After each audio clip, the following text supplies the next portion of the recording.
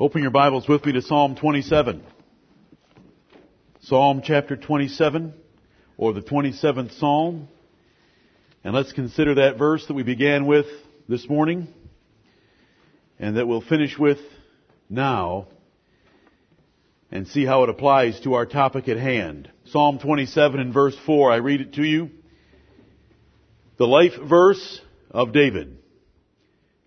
One thing have I desired of the Lord, that will I seek after, that I may dwell in the house of the Lord all the days of my life, to behold the beauty of the Lord, and to inquire in His temple. This is David's life verse, and it changed his life, and it caused him to be the man that we considered on Wednesday evening. But in order for us to be able to say this verse with him and to practice this verse with him, we need to make changes in our lives to have the time to be like David. When we read in 2 Samuel 7, and it's also in 1 Chronicles 17, that David went in and sat before the Lord and talked to the Lord, you have to have enough time to do so. You have to get rid of enough distractions in your life to be able to do that, or you can never be David or be like David. The world wants to engage you in so many activities that you can't be like David. They are always setting your priorities for you, and they have a whole different set. And this goal here of dwelling in the house of the Lord all the days of my life is not one of their goals at all. It's not even number 20. And so the world is always giving you an agenda for your life that has a different set of priorities than God gives you. The devil is doing the same thing. He's suggesting things to you to keep you so busy, preoccupied, worried, and concerned about things that you don't have time to go sit and commune with the Lord like David did. And then your flesh, which despises the Lord, makes you feel uncomfortable and bored with even doing such a thing. God help us. There's a conspiracy against us, and it's not in Washington. There's no conspiracy in Washington or Belgium or anywhere else in the world that can ever touch a child of God. The conspiracy that's against us is in heavenly places, and it's the devil and his angels, and it's our flesh, and it's this worldly system. It doesn't have any local place. It's all over us. It's all around us. It's in our own community. And so, to meet that goal, and today I give you Psalm 27 and verse 4. One thing have I desired of the Lord, and that will I seek after, that I may dwell in the house of the Lord all the days of my life, to behold His beauty and to inquire of Him. How do we do that? We have to live without carefulness. We've got to order our lives in such a way that we have time to do so. Look at Psalm 84 and verse 10. Psalm 84 and verse 10.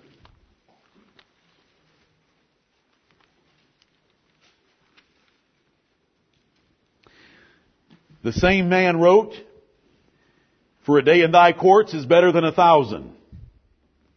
I had rather be a doorkeeper in the house of my God than to dwell in the tents of wickedness."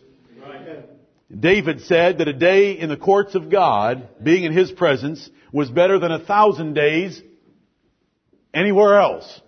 Because it just says better than 1,000, it means better than 1,000 days anywhere else. Being with the Lord is better. And I'd rather be an usher in the house of God than to dwell in the tents of wickedness and have pleasure at my disposal. This is the opinion of David, and we want to have that opinion for ourselves. David danced with all his might before the Lord. David prepared with all his might for the building of the temple and the gathering of the materials for it. He was able to do those things because he had time to focus on the things of the Lord. But the world and Satan and your flesh are going to try to keep you from having that time. So there's a war that goes on in every single one of your lives, and if you lose to it, you're a loser in life. If you give in to it, you're a loser.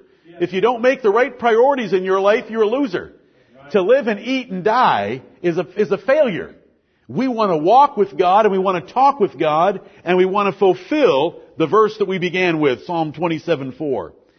Brethren, look at Proverbs 18. Proverbs 18, and see how David's son applied this. Proverbs 18, in order for you to walk with God, you have to commit to it. And it's a major commitment, and it should change your life. It means you have to give away time wasters. It means you have to prioritize your life in such a way that you have time to sit before the Lord. Right. It's amazing. We have more witty inventions that are labor-saving devices than any generation that has ever lived, and yet most Americans are too busy to ever give the Lord the time of day. It's pitiful. Amen. It's a disgrace. And they're all losers. Yeah. Amen. If we do not walk with God and use the grace He's given us and have a relationship with Him comparable to David, we have wasted our lives and we have wasted the grace of God. There's no other measure of a life except to walk with God and to be His friend as David, as Moses, as Abraham and others were. Look at Proverbs 18:1. Solomon put it this way, through desire, a man, having separated himself, seeketh and intermeddleth with all wisdom. This proverb, and it is a dark saying, is telling us that in order to intermeddle and seek and obtain and have and mix with wisdom, you have got to separate yourself and be committed to it. Through desire, a man separates himself from all the things that distract him from the pursuit of wisdom. David said, one thing have I desired of the Lord. In order for us to achieve that desire, we have to separate ourselves from the desires of this world, or we will not achieve the goal. Chapter 30 of the same book. Proverbs chapter 30. The wise prophet Agur gives us another warning and gives us an example of how we ought to pray. Right. When was the last time you prayed, Lord, don't make me too successful? Because this wise man's going to pray that way. Amen. He didn't want to be too successful because it would take him away from that one desire, and that is to dwell in the house of the Lord forever. I start at verse 7 in Proverbs chapter 30 where it says, 2 things have I required of thee. Speaking of the Lord. This is a prayer. Deny me them not before I die. Remove far from me vanity and lies. Give me neither poverty nor riches. Feed me with food convenient for me. Lest I be full and deny thee and say, who is the Lord? Or lest I be poor and steal and take the name of my God in vain. What a wonderful prayer. Lord, just give me enough. Amen. Just give me food convenient for me. Convenient so that I can achieve the real important desire in my life. And that is that I may dwell in the house of the Lord all the days of my life. Don't make me too poor where I have to be worried about my money. Don't make me too rich that it might lead me away from thee. What a wonderful prayer. And this is the Word of God showing us how to pray. But you know the fear I have, because I've heard a lot of prayers in my time, and I've made a lot of prayers, we're often praying for more, as if more is going to help us. More isn't necessarily going to help. We want more of the Lord, not more of this world. More of His grace, not more money. More of His personal presence with us, like David, not more things. In Ephesians chapter 5, and I'll not turn you there, the apostle says we need to redeem the time because the days are evil. How do you redeem anything? You give something in order to buy it back. You buy back time by giving up wasteful, stupid, foolish, vain things that you are doing in your life in order to buy back time, to have that time to sit before the Lord and talk to Him like we saw David do in those 4 chapters on Wednesday night. If you relax in this war, if you relax in this fight, the world will make sure that they give you an agenda that will keep you busy until the day you die, and you will have wasted your life.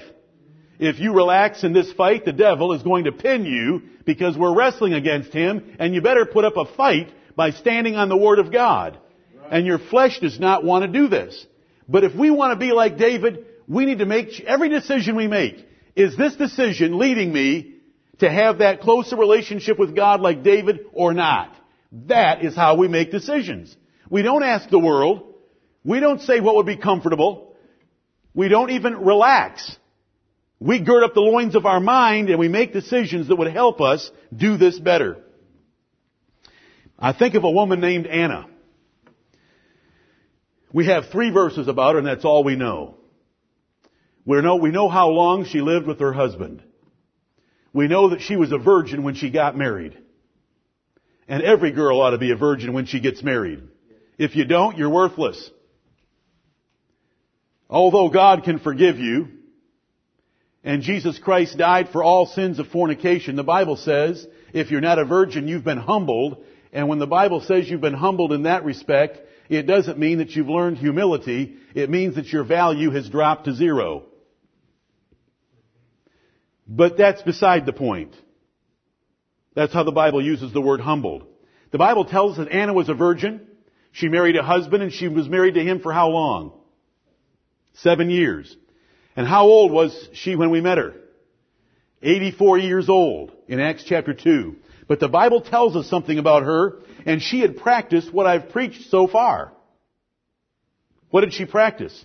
She put the Lord first, and so the Bible tells us about her life that she was in the temple daily, praying and fasting, seeking the face of the Lord.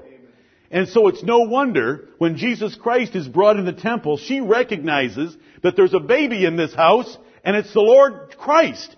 And she speaks to all those that were there about redemption, that the Lord had sent His Savior. Amen. There is a woman that had a heart like David. She couldn't give the gold and the silver and the cedars and the stones to build up the temple, but she could go in that temple and give herself to fasting and prayer, and she had done that for, let's say, 63 years. What's the average girl in Israel? When did she get married? Maybe 14? If she was married for 7 years, then she was 21 when her husband died. And she had been in the temple ever since for 63 years until she was 84 years old, praising and praying to the Lord of heaven. That's setting your priorities very differently than this world would. Amen. Now the Bible doesn't say that every woman's got to do that when her husband dies. But when Paul spoke to the Corinthian church, he said, I think I have the Spirit of God, and if a woman did that, she's better off. And then 1 Timothy chapter 5 tells us that if a woman does that when she reaches the age of 60, the church supports her for the rest of her life. And I'll tell you, no church loses by supporting a widow full time when a widow is giving herself to prayers and the service of God. Amen. I say, church wins. Yes, right. Well, anytime the church does what the Lord tells them to, they win. But I hope you're able to see what a victory. That is cheap.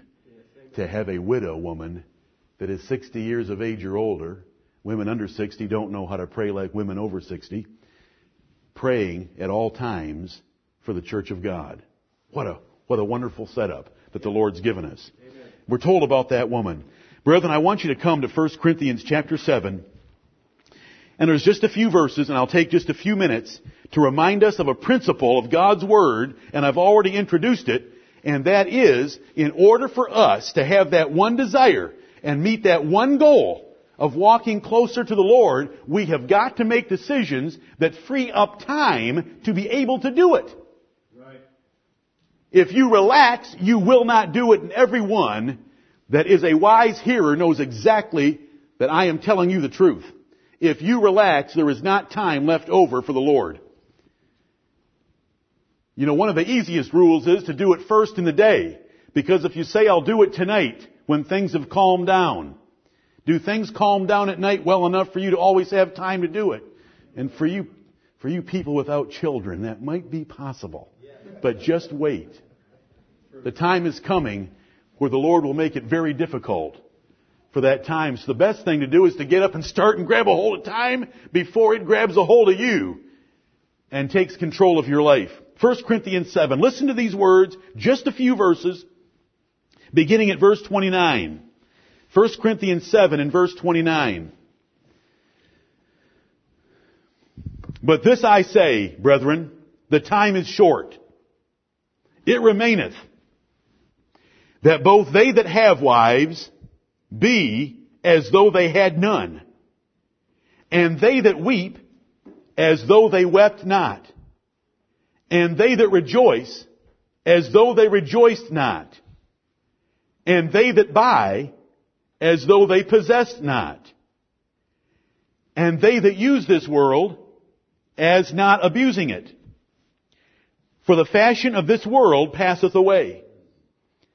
But I would have you without carefulness. He that is unmarried careth for the things that belong to the Lord, how he may please the Lord. But he that is married careth for the things that are of the world, how he may please his wife. There is a difference also between a wife and a virgin. The unmarried woman careth for the things of the Lord, that she may be holy both in body and in spirit. But she that is married careth for the things of the world, how she may please her husband. And this I speak for your own profit, not that I may cast a snare upon you, but for that which is comely, and that ye may attend upon the Lord without distraction. For us to be like David, and it is my goal, and I will not be content until I and you and your children are having a life like David. That is the goal of this church. That we would walk and talk and commune with God as an intimate friend and the Lord Jesus Christ, and we would give our lives and souls, time and thoughts, passions and desires to Him and His house. That is our desire. That is our mission statement, if we were to ever have such a thing. This passage tells us how to do it. That if you get too involved in the things of this life, it will distract you from serving the Lord. Let me give you the explanation of these first 3 verses. Verse 29, but this I say, brethren, the time is short. The first 3 verses are dealing with the time factor. We all have limited time. I don't care what we think about in the way of time. I don't care if we think about the Lord coming, death snatching us, persecution coming upon the Corinthians in a serious form from the Roman government. It doesn't matter. The issue is short time. Don't we all know that we have little time? As we get older, we know we have less and less of it. And so knowing the time, this I say, brethren, the time is short. No matter what you want to think about, your time is short. Life goes like a vapor. Some of us are closer to the end of that vapor than others. Time is short, so it remaineth that we better live in a certain way. It remaineth that we better make some choices in a certain way to take advantage of the little bit of time we have left. And our goal, remember, is to be like David. And so we've got little time, so we need to make wise choices. Here is how these 3 verses are to be understood. If you mark in your Bible, you will want to mark the verb be. It's 2 letters long, B-E, there in the last part of verse 29. This I say, brethren, the time is short. It remaineth that both they that have wives be as though they had none. The little verb be is a verb, and it makes this last clause of that verse an imperative construction telling you something you ought to do. Because time is short, those that are married ought to act like they're not married. Now that does not mean that we defraud our spouses. That does not mean we divorce our spouses and we all end up single in the church. But it means that everyone that is married takes enough time out in their lives to make sure that they are still attending upon the things of the Lord. If a woman has duties that require 15 hours of her day, she needs to get up then and plan for 16 hours so that she has an hour for the Lord, is what it means. The time is short, so we need to be. When it says, they that have wives be as though they had none.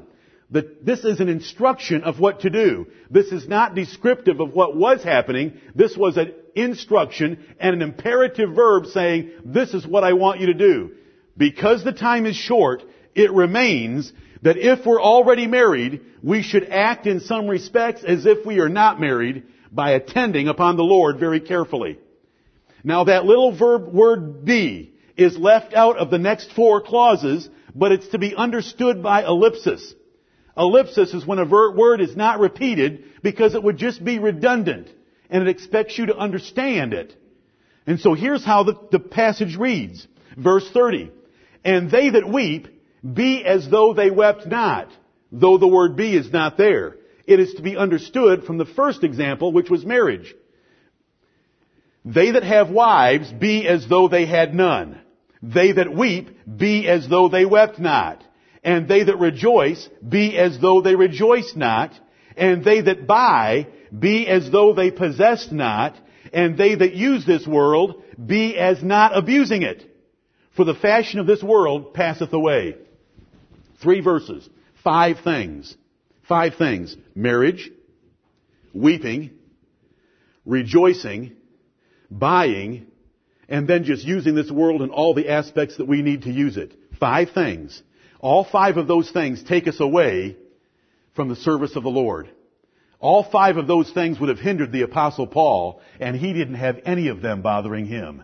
He was going wide open for the Lord's sake, and so those 5 things weren't limiting him, or hindering him, or distracting him. Those 5 things. If you're married, make sure that you live in such a way that you have time for the Lord almost as if you weren't married.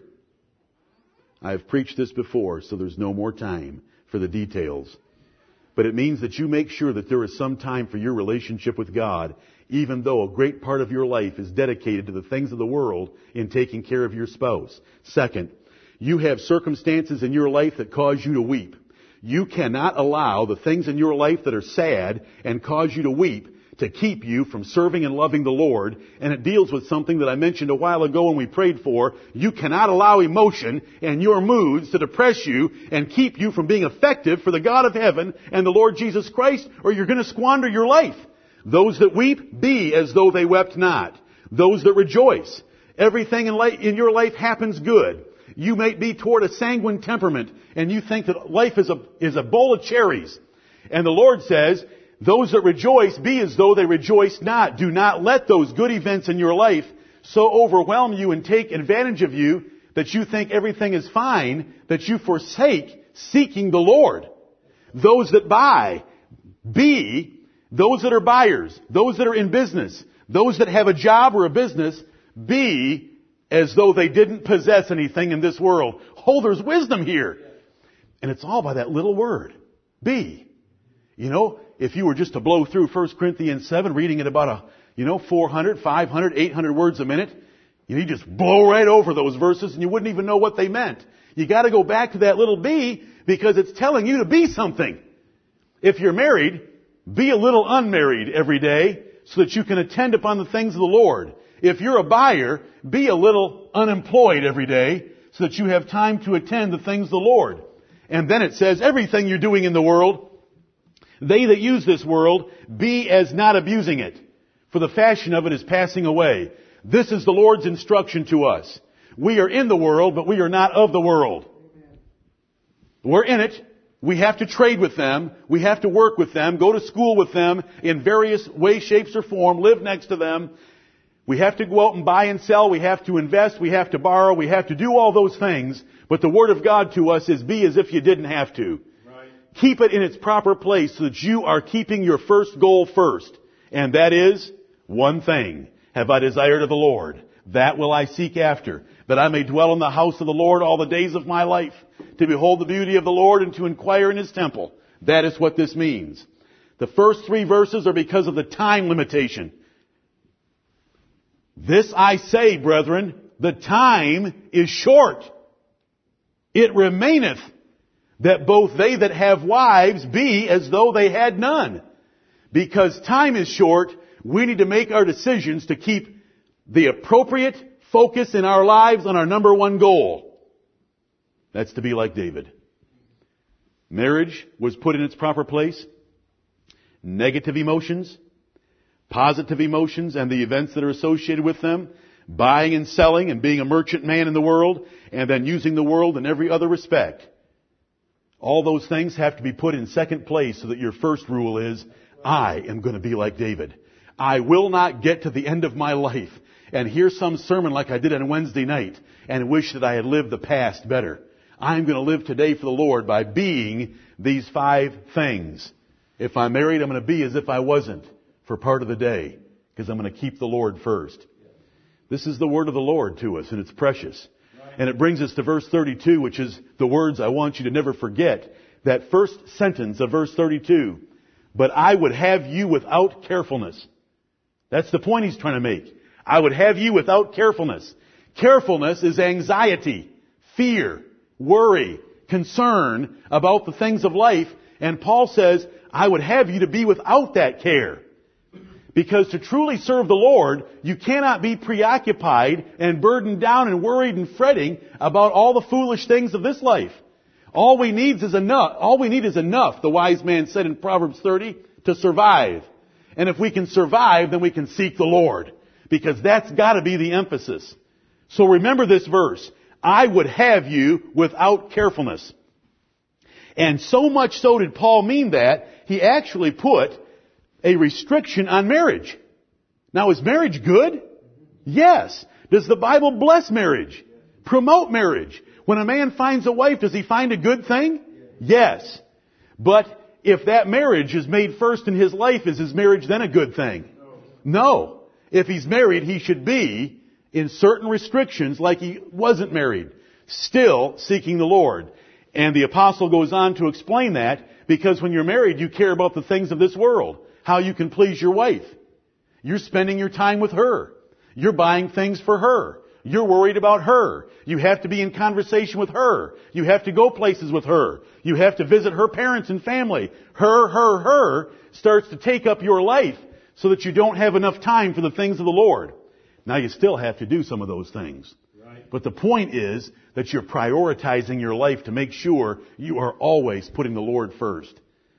One thing have I desired of the Lord. Not two things, not four, not 10. One. Any more than one, you're double-minded. And a double-minded man is unstable in all his ways.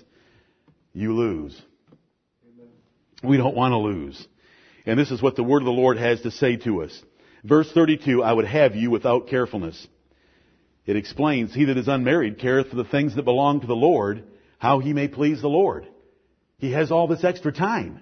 He has extra emotion. He has extra drive. He has fewer distractions, so he can attend upon the things of the Lord. Verse 33, but he that is married careth for the things that are of the world, how he may please his wife. Then he explains the same thing about a woman in verse 34. He comes to verse 35 and he says, and this I speak for your own profit. I'm not saying this because I have something against marriage. I'm saying this for your profit. Not that I may cast a snare upon you. I don't want to make your life difficult. I don't want you to avoid marriage when you need to be married, because I've already told you earlier in this chapter you ought to get married if you need to get married. Even in the situation that was at Corinth.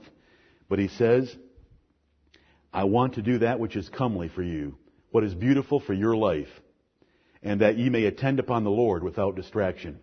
If you get too caught up in the things of this world, you will not have the time for the Lord, and you will be distracted from caring about Him. And so Paul said, I'm not trying to cast a snare upon you. I want to help you have a comely or a beautiful life, and that is by keeping the things of the Lord first. You'll use your time better, and you won't be distracted. You'll be able to attend upon the Lord. I would have you without carefulness. The point I'm trying to give you right now is for us to have David's relationship. When we make decisions in our lives, we must make decisions that simplify and reduce our care. I would have you without carefulness. A simple life is better than a more complicated life, or one where you're bustling to and fro, going back and forth. We must reduce our care. Now the Bible is so plain here, it picks on one of its most noble relationships, and that's even marriage. This is one of the places I go to when I hear people railing about birth control. Listen, if marriage needs to be put in its proper place and restricted if you're able to restrict it, then how much more children? It is much easier to attend upon the things of the Lord with 3 children than it is with 10. True. You say, I think I can do the Lord and 10. You're a hero of the faith.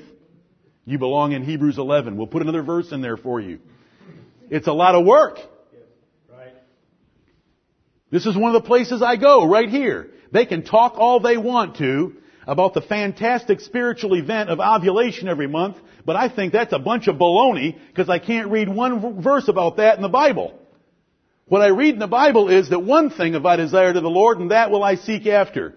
And the explanation of that is even marriage should be kept in its proper place, so that both a husband and a wife, though married and though obligated toward each other, always take time to put the Lord first. Right. And buyers and sellers. You know, the Lord says it's a good thing in James chapter 4, if we say I'm going to go into such and such a city, continue there a year and buy and sell and get gain, if the Lord will. Right. The Lord approves that.